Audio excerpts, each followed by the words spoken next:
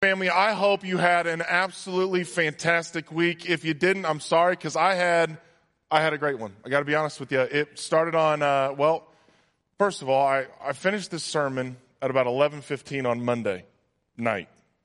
And by the end of it, I was pretty jazzed about it. So I went in and basically half preached it to my wife. And as she woke up, she reminded me that she'll be attending church this weekend and doesn't need to hear it on a Monday evening. And then today we got into a bit of a tiff because I wanted to wear this pink shirt. I'm going to be up front and honest with you. I like a good pink shirt on me. And I had picked out like some blue, I don't know what they're called. And Jennifer says, nope, it's not Easter, it's Thanksgiving. And I said, fair enough. So I'm rocking the blue jeans, and that's where I'm at now right now. And I need you to also know this, that as soon as this weekend's over, I'm off to celebrate Thanksgiving. I am leaving with my whole family. I am smoking brisket on Monday. I'm smoking ribs on Tuesday. We're doing biscuits and gravy on Wednesday just out of respect for people who like biscuits and gravy. On Thursday, I'm smoking my first turkey and I'm frying my first turkey. And if the Lord allows me to still have a heart that's working on Friday, hopefully I'll have some steak. Most of the people that are coming to my family's Thanksgiving I like. So that's a huge win. I mean, we're at like 85% of the people that are going to be gathered I actually want to be around. So that's a huge win. Like, my week's going great. I got to be honest with you. Where I'm going has almost no cell phone coverage. So for like 7 days, I'm unreachable. I'm just going to be on a four-wheeler, shooting my Carhartt commercials and smoking meat. That's what I'm going to be doing. But before I can get there, we got to get through this. Okay? So this is my swan song. All right? I entitled this message, Don't Stop at the Water. Turn to your neighbor, look at him, say, don't stop. Don't stop at the water.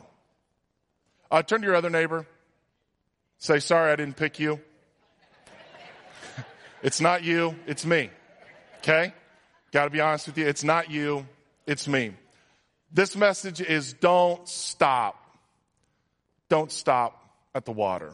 I don't know if you had a superhero that you enjoyed when you were growing up. There were all kinds of ones that when I would go outside that would sweep over my imagination. I enjoyed Batman because he was the most attainable. All you had to do was become incredibly rich and just have some cool gadgets. I would play Spider-Man, but they don't make Spider-Man costumes in my size. Yeah, and we don't want to see that, right? That's a sermon in itself. And I think like most people, I kind of got hung up on Superman. Now, ladies, you had, Wonder Woman, Storm, Batgirl, Black Widow. I don't know if you went outside, and I want to be sensitive to that. But for me, it was Superman. And I have a wicked imagination, folks. It's a dangerous imagination. And I distinctly remember one day standing on my bed and believing that I could fly. And I received that because when we were driving to Florida for a vacation one time, late at night, the oncoming cars would be driving towards me, and there would be like a ray of light that went right from my eyes to the headlights of the oncoming traffic. And it made me think that I had like the Christopher Reeve laser beams that came out of my eye. And so one day I'm thinking, maybe I am Superman. And I stood on the edge of my bed, and I jumped off of it to fly and was quickly disappointed because I came crashing to the ground. Now, normal people would have done it the opposite. They'd have stood on the ground and they would have jumped into the air to see if they could fly over their bed, so that way if they couldn't fly, they would land on a bed. Not me. I landed flat on the floor, and that's because you have a pastor who has faith. That if I may be dumb, but I'm faithful in it, okay? I wanted it. There was something about their incredible power, their righteous mission, and their commitment to saving humanity that captivated my heart. And if you were a young Jewish boy and you were hearing about your history, you would have had a great deal of heroes to look up to. I mean, you could have had Elisha and Elijah, who all did incredible acts. There's the fan favorite David, who as a young boy slayed the giant Goliath. The difference is their heroes were real people, ripped from the pages of history. They weren't DC or Marvel comics. They were as real as Abraham Lincoln, George Washington, Winston Churchill, Martin Luther King, or Mahatma Gandhi. They were real life people. And perhaps the most influential of all of them in the Old Testament would have to be Moses. Now, Moses lived the kind of life that movies are made out of. Literally. The Israelites find themselves faced with a famine. There's no food. But they hear that there is food in Egypt, and so they gather themselves together and they go all the way to Egypt, and there they find favor. And they're fed. And once they found favor, they stopped on their quest to where God would lead them, and they put down roots. Eventually, the Egyptians feared their growing numbers, and they enslaved them. They forced them into slavery and into a brutal life. And for 400 years, they suffered. But their numbers continued to increase, which caused the Egyptian fear to increase. And so Pharaoh issued an order, the king of the land, that all boys were to be thrown into the Nile River. And in the midst of that tragedy, a young Israelite woman gives birth to a son. And she keeps him hidden for 3 months. And when she could no longer keep him hidden, she makes a basket and coats it with tar and pitch, and she places her son in the basket, and she places the basket among the reeds of the Nile River. And as would happen, Pharaoh, the very one who is issuing these decrees to have all of these babies killed, his daughter goes out into the Nile River to take a bath, and she hears in a distance a baby crying, and she goes and she picks it up. And she named him Moses, for I drew him out of the water. And she brings Moses, this Israelite boy who was to be killed, she brings him into Pharaoh's home and raises him as her own. Here is this Egyptian boy, born a slave, brought into a life of luxury and joins the ruling class. But his mother is paid to take care of him. His real mother, the Israelite, is paid to take care of him. So she teaches him of his Israelite heritage. And one day, Moses has left the palace and he's walking among his people, the Israelites, and he sees an Egyptian mistreating the Israelite. And he takes vengeance. And he kills the Egyptian and he buries him in the sand, and he looks around to make sure that nobody is looking. The next day, he goes on a similar walk. He leaves the palace. He's walking along the Egyptian sand, and he sees 2 Israelites, 2 people that are just like him, fighting amongst themselves. And Moses goes to intervene. And one of the Israelites turns to him and says, "Are you going to do to me what you did to the Egyptian?" Moses has been caught. He thought no one was looking, but word had gotten out, and word eventually reached the ears of Pharaoh, and Moses ran for his life. And for 40 years, he lived away from all of his people. And then God appears to him in a burning bush that would not be consumed. It was on fire, but nothing burned up. And God tells Moses to go back to Egypt and deliver all of the Israelites from their 400 years of captivity. Moses is worried that Pharaoh will not listen to him. He's worried that the Israelites will not believe him. So he asks God, "Who shall I say is sending me?" Look what it says in Exodus chapter 3. Moses said to God, "Suppose I go to the Israelites and say to them, 'The God of your fathers has sent me to you,' and they ask me, 'What is his name?' Then what shall I tell them?" God said to Moses, everybody help me out here, I am who I am. This is what you are to say to the Israelites. I am has sent me to you. God also said to Moses, say to the Israelites, the Lord, the God of your fathers, the God of Abraham, the God of Isaac, the God of Jacob, has sent me to you. This is my name forever, the name you shall call me from generation to generation. So Moses goes back to Egypt. And he tells the people of Israel that God has sent him to deliver them from the hands of Pharaoh. And then Moses goes and he stands before Pharaoh and he asks him to let my people go. But Pharaoh wasn't having it. And so Moses started to display signs of God's power to convince Pharaoh to let the people go. He had Aaron, his brother, throw his staff on the ground and it became a snake. But that did not change Pharaoh's heart. He placed his hand or his staff in the water and turned all of the water in the Nile River to blood. And that did not change Pharaoh's heart. And then there was the plagues, the plague of frogs, the plague of gnats, the plague of flies, the plague of livestock, the plague of festering boils, the plague of hail, the plague of locusts, the plague of darkness, and then there was the plague of the firstborn in all of Egypt. And at the end of that, Pharaoh comes to the end of himself and he releases the people of Israel from their 400 years of slavery, and they begin to leave. But before they leave, the Egyptians turn over most of their possessions to the Israelites. So as the Israelites leave as slaves, they plunder Egypt, walking out with a full bounty.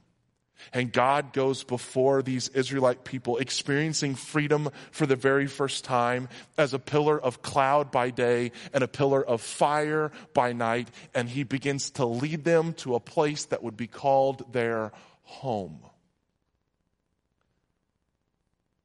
And sometime later, Pharaoh gets up and realizes there is no one to work. He realizes there is no one to tend to their needs. And he comes to the conclusion, we have made a very bad decision. And so Pharaoh summons his massive army. And they take out after the Egyptians to fight them and to re-enslave them. And at about the time that Pharaoh's army descends upon the people of Israel, the Israelites find themselves trapped with the Red Sea in front of them and Pharaoh's army behind them. And they grumbled. They turn to Moses and they go, why did you lead us out into the desert? It would be better to be a slave in Egypt than a corpse in the wilderness. So God commanded Moses to go to the edge of the Red Sea and to stretch out his hands over the waters. And suddenly, the waters began to part. The pillar of cloud and the pillar of fire moved from in front of the people where it was leading them to behind the people to give time, and it created confusion inside of Pharaoh's army. And then that night, 2 million people walked through the Red Sea with a wall of water on their right and a wall of water on their left and nothing but dry ground under their feet. When all of the Israelites had crossed the Red Sea, the Egyptians began to pursue them, and they started to go into the waters, and God told Moses, stretch your hands out upon the water. And so Moses did it again, and the waters closed behind them and on the Egyptians. And the army that was oppressing the people of God received a watery grave. And then the Israelites find themselves traveling through a desert, and they are thirsty, and they find a place to drink, but the water is bitter, and it is no good. And Moses picks up a piece of wood and he throws it into the water, and the water becomes perfectly suitable to drink. And then they ran out of food, and Moses goes to God and says, the people need food. And God says, I will rain down food from heaven. And he did. And when they ran out of water to drink, Moses struck a rock, and water came falling out of the rock to feed over 2 million people and all of their livestock and all of their animals. And then the Amalekite army came to descend upon them, to take them captive. But God told him to hold his hands up, and as long as Moses held his hands up, they would have the advantage in the war. And he held his hands up, and then when his hands were too heavy to hold up, Aaron and Hur grabbed a hold of him on each side and held his hands up, and he held his hands up, and at the end of the day, the long day, the Amalekite army had been defeated, and the people of Israel had been saved. Then Moses goes on top of the mountain of God, and he receives the 10 commandments from the finger of God himself. He comes back with the plans for the tabernacle, the prequel to the temple of God, where God would dwell and forgive the sins of the people. Moses spent so much time in the presence of God, this is a literal statement, that his face radiated, it glowed, and it freaked people out, so he had to wear a veil. And when the people were bitten by poisonous snakes, and many of them began to die, Moses went to God. And God said, make a snake and put it up on a pole, and anyone who is bitten can look at it and live. So Moses made a bronze snake and put it up on a pole. When anyone was bitten by a snake and looked at it, at the bronze snake, they lived. And to this day, you go to a medical office or a veterinary's office, you will see some kind of staff with a snake on it. You can't find a better story or a better hero in the Old Testament than Moses. A good Jewish boy would have had a Moses baseball card, or for you younger people, he'd had a Moses NFT.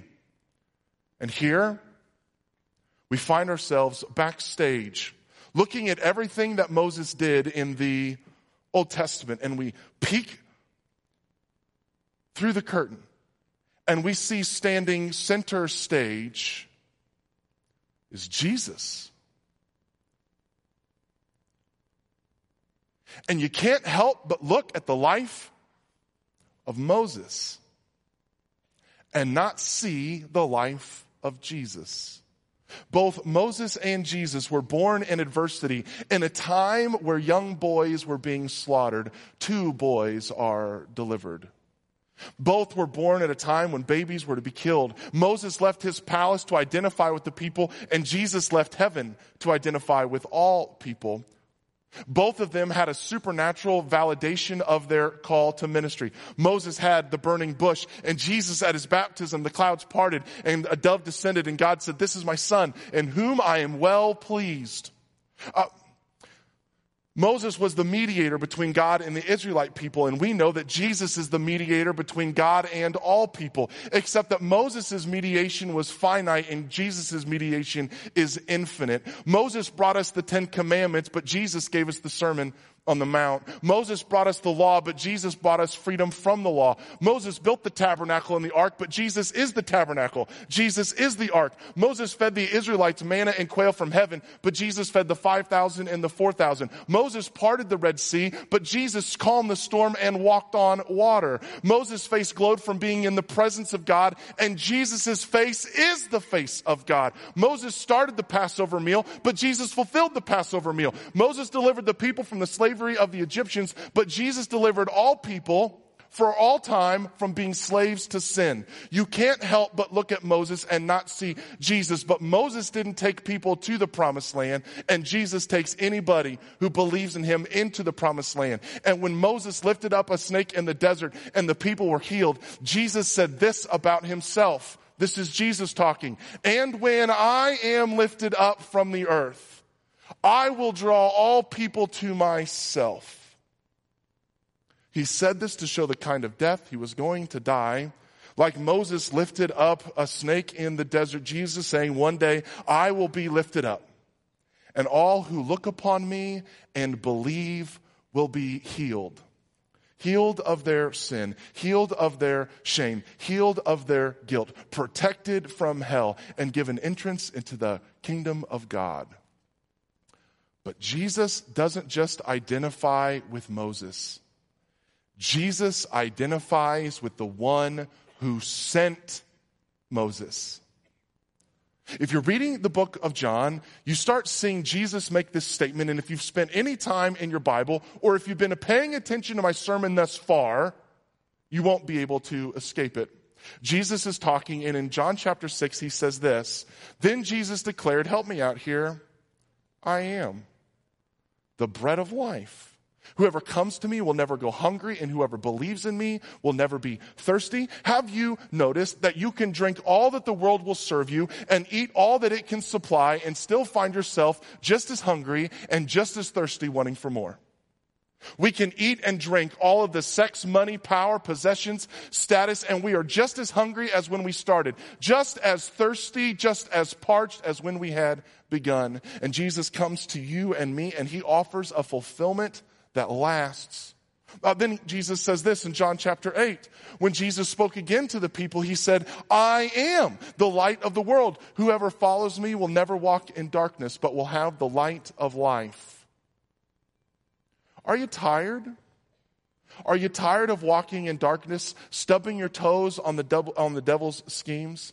Jesus comes to bring us a light that no one can extinguish, a light that brings freedom and a light that brings hope. Then in John chapter 10, he says this, "Therefore Jesus said again, very truly I tell you, I am the gate for the sheep. All who have come before me are thieves and robbers, but the sheep have not listened to them." There's only one way to God the Father. You can't do enough right things. You can't store up enough money. You can't give enough money away. You can't ring enough bells at Walmart. You can't surround yourself with enough good people. The only way to God is through Jesus. That's why we call him the waymaker, the sea parter, the water walker, the devil defeater, the sin slayer, the freedom fighter, or the freedom fighter that our soul has been searching for. And then look what it says in John chapter 11.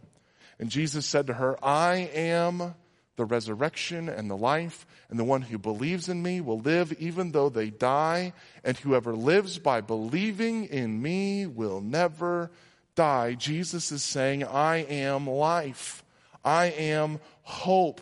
I am the one who makes dead things alive again. In me, death has no power, for Jesus is the resurrector. He makes dead things alive again. He's the life breather. And then in John chapter 10, verse 11, he says, "I am the good shepherd, and the good shepherd lays down his life for the sheep." And to be honest, we hear that, and some of us have had bad shepherds. Some of you had parents that weren't there for you. You had spouses that left you, friends that abandoned you. Others of you have had a different kind of bad shepherd. You had shepherds that abused you and took your innocence. And Jesus comes to give you his life so you can have life. He takes your sin so you can be sinless. He takes your punishment so you can go free. His voice is a good voice because he's a good shepherd, and you can follow him because where he is going is where you want to be.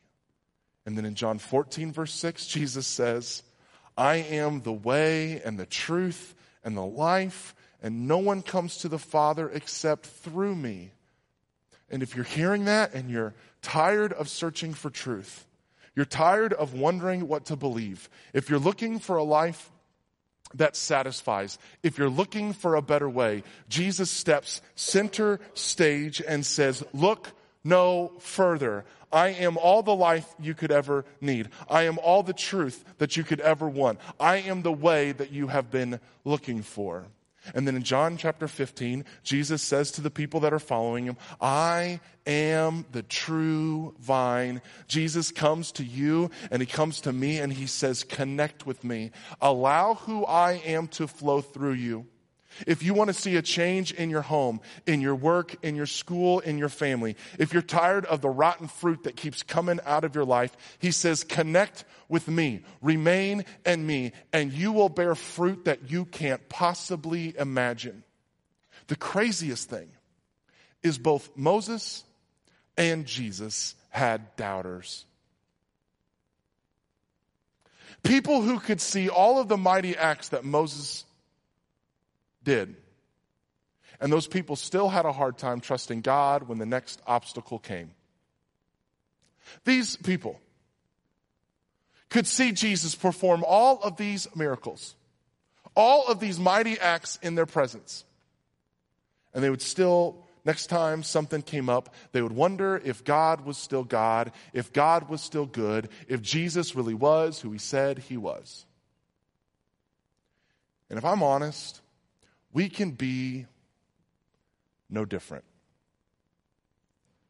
I never get tired of seeing all the life change that happens week in after week out here at the Crossing. I see people getting saved every single week. I hear stories of marriages being healed every week. I hear stories of families being salvaged and addictions being broken. We see God move all the time.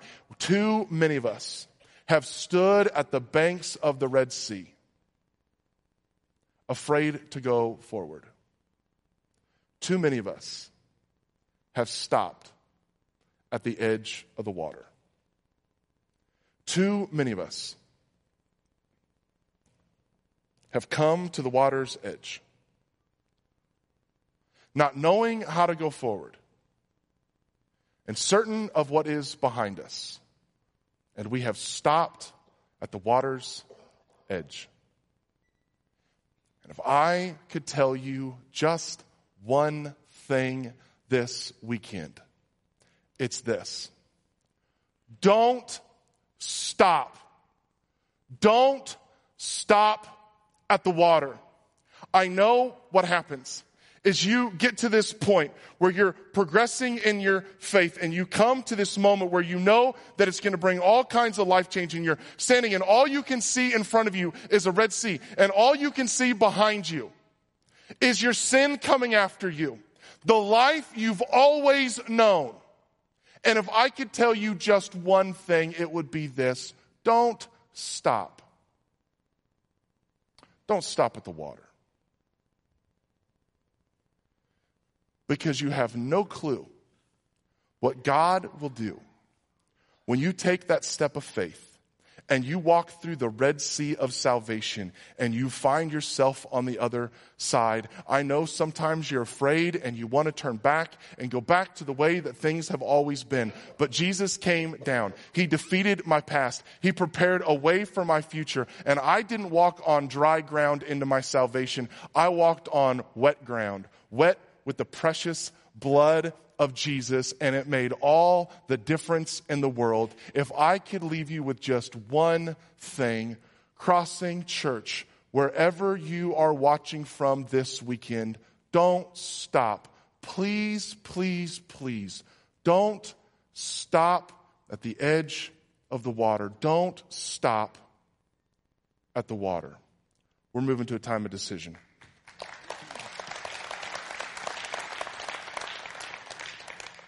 Here's the part where I woke my wife up.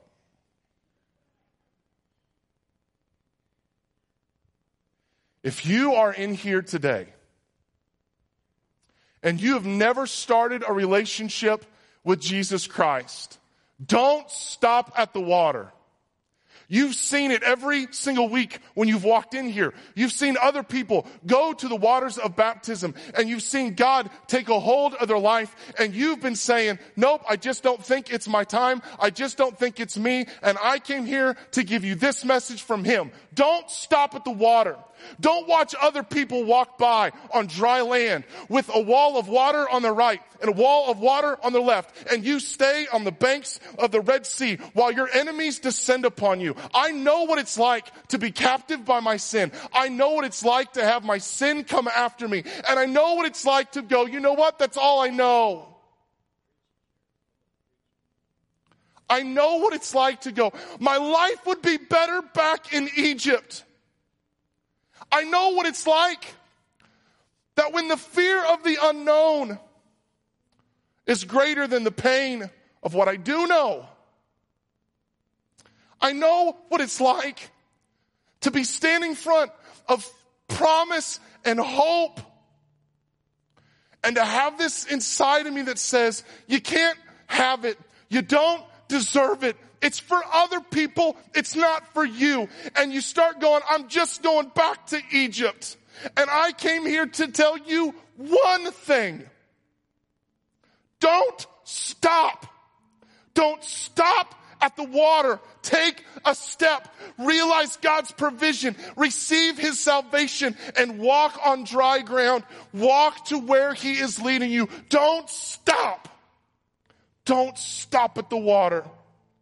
If you're a Christian and you know what it's like to have Jesus come into your life and make a way where there was no way. You know what it's like when he came in and he saved you, delivered you, and rescued you. If you know that that's your testimony, that God did something in you and you chose one day in your life not to stop at the water, would you please issue just a slight whisper with me to all the people in here who don't believe me? They think I'm just talking about my life and they don't know that I'm also talking about your life. Would you back me up with just a little whisper and say to all the people that are here or watching online who've never started an intimate personal relationship with Jesus, would you whisper it with me? Don't stop. Don't stop at the water. Because we could testify all night long about the goodness and the deliverance of God. We could tell you our story, and it would make your story not as bad as you thought that your story was. And what we would tell you is he delivered us, and he can deliver you. Don't you dare, don't you dare, don't you dare. Not today. Don't you dare stop. Don't you dare stop at the water. And if you know right now that I'm talking to you and you're going, there is no way that this was supposed to happen. But you know it's supposed to happen now. In just a few moments, I'm going to talk to everybody else who just whispered to you, and I'm going to deal with them. And then I'm going to ask everybody in the room to stand and pray. And when that happens, if you're in here and you know that it's time for you to start your intimate personal relationship with Jesus, I'm going to encourage you to walk over to the baptistry. There's going to be people who'd love to talk with you and pray with you and help you start that journey. To those of you who are Christians, to those of you who have experienced your salvation, I have one thing to tell you. Don't stop. Don't stop at the water. Too often, we realize that our enemies are upon us and they're descending and our sin wants to enslave us, and someone says, step into a relationship with Jesus, and we walk on dry ground with water to the right and the left, and we can't get over it, and we find ourselves saved, and then God closes up the Red Sea behind us and our sins are washed away. And we set up camp in the desert on the other side. And we just set up camp on the other side of our deliverance, knowing full well that that is not what God had designed for his children. They were not meant for the wilderness. They were not meant for the desert. They were meant for the promised land, a land flowing with milk and honey. And I know that you want to set up an altar and you want to stay and worship on the banks of the water, but I came to tell you, keep walking. Keep walking and you will see him moving away and turn foul water into sweet water. You keep walking. You keep walking. You'll see him provide the fire to keep you warm at night and the pillar of cloud to keep you cool in the heat of the day. I came to tell you, don't you stop. Don't you dare stop. You keep walking. Don't you stop at the water, because one of these days you're going to find yourself when the Amalekites descend and God will say, you just raise a hallelujah. You just keep your hands lifted high. And when you can't lift them anymore, God will bring brothers and sisters along beside you and he will lift up your hands and God will have the victory. Don't just stop. Don't you dare stop. Not today, not tonight, not in this church, not when it counts, not when it matters. Don't you stop. Don't you dare stop at the water's edge. There's a marriage out here. There's a family that's suffering and you're going, I'm just so happy that I'm saved. I'm telling you, don't you stop. Husbands, Your wives need a man that keeps walking. They need somebody who takes his right foot and puts it in front of his left foot. And he keeps walking into all that God has for him. Oh, wives, do you know what your husband needs? He needs a wife who believes that God can move. They have a wife that believes that the next step with God is going to be better than the last step that they had with God. We need parents that don't stop at the banks of the water and keep walking to bring the fullness of Christ into their kids. God says, don't just stop walking. Walk into your workplace and show them what God can do. He says, walk into your family at Thanksgiving and glorify God in all that he's done. He says, don't just stop. Don't you dare stop. Don't you stop at the banks of the river, because there is a world that needs one, and there is a promised land to come. Don't you stop. Don't you dare stop. I came to tell you one thing, and it's what made me wake my wife up at 11:15 on a Monday night. Don't stop at the water. Would you stand with me?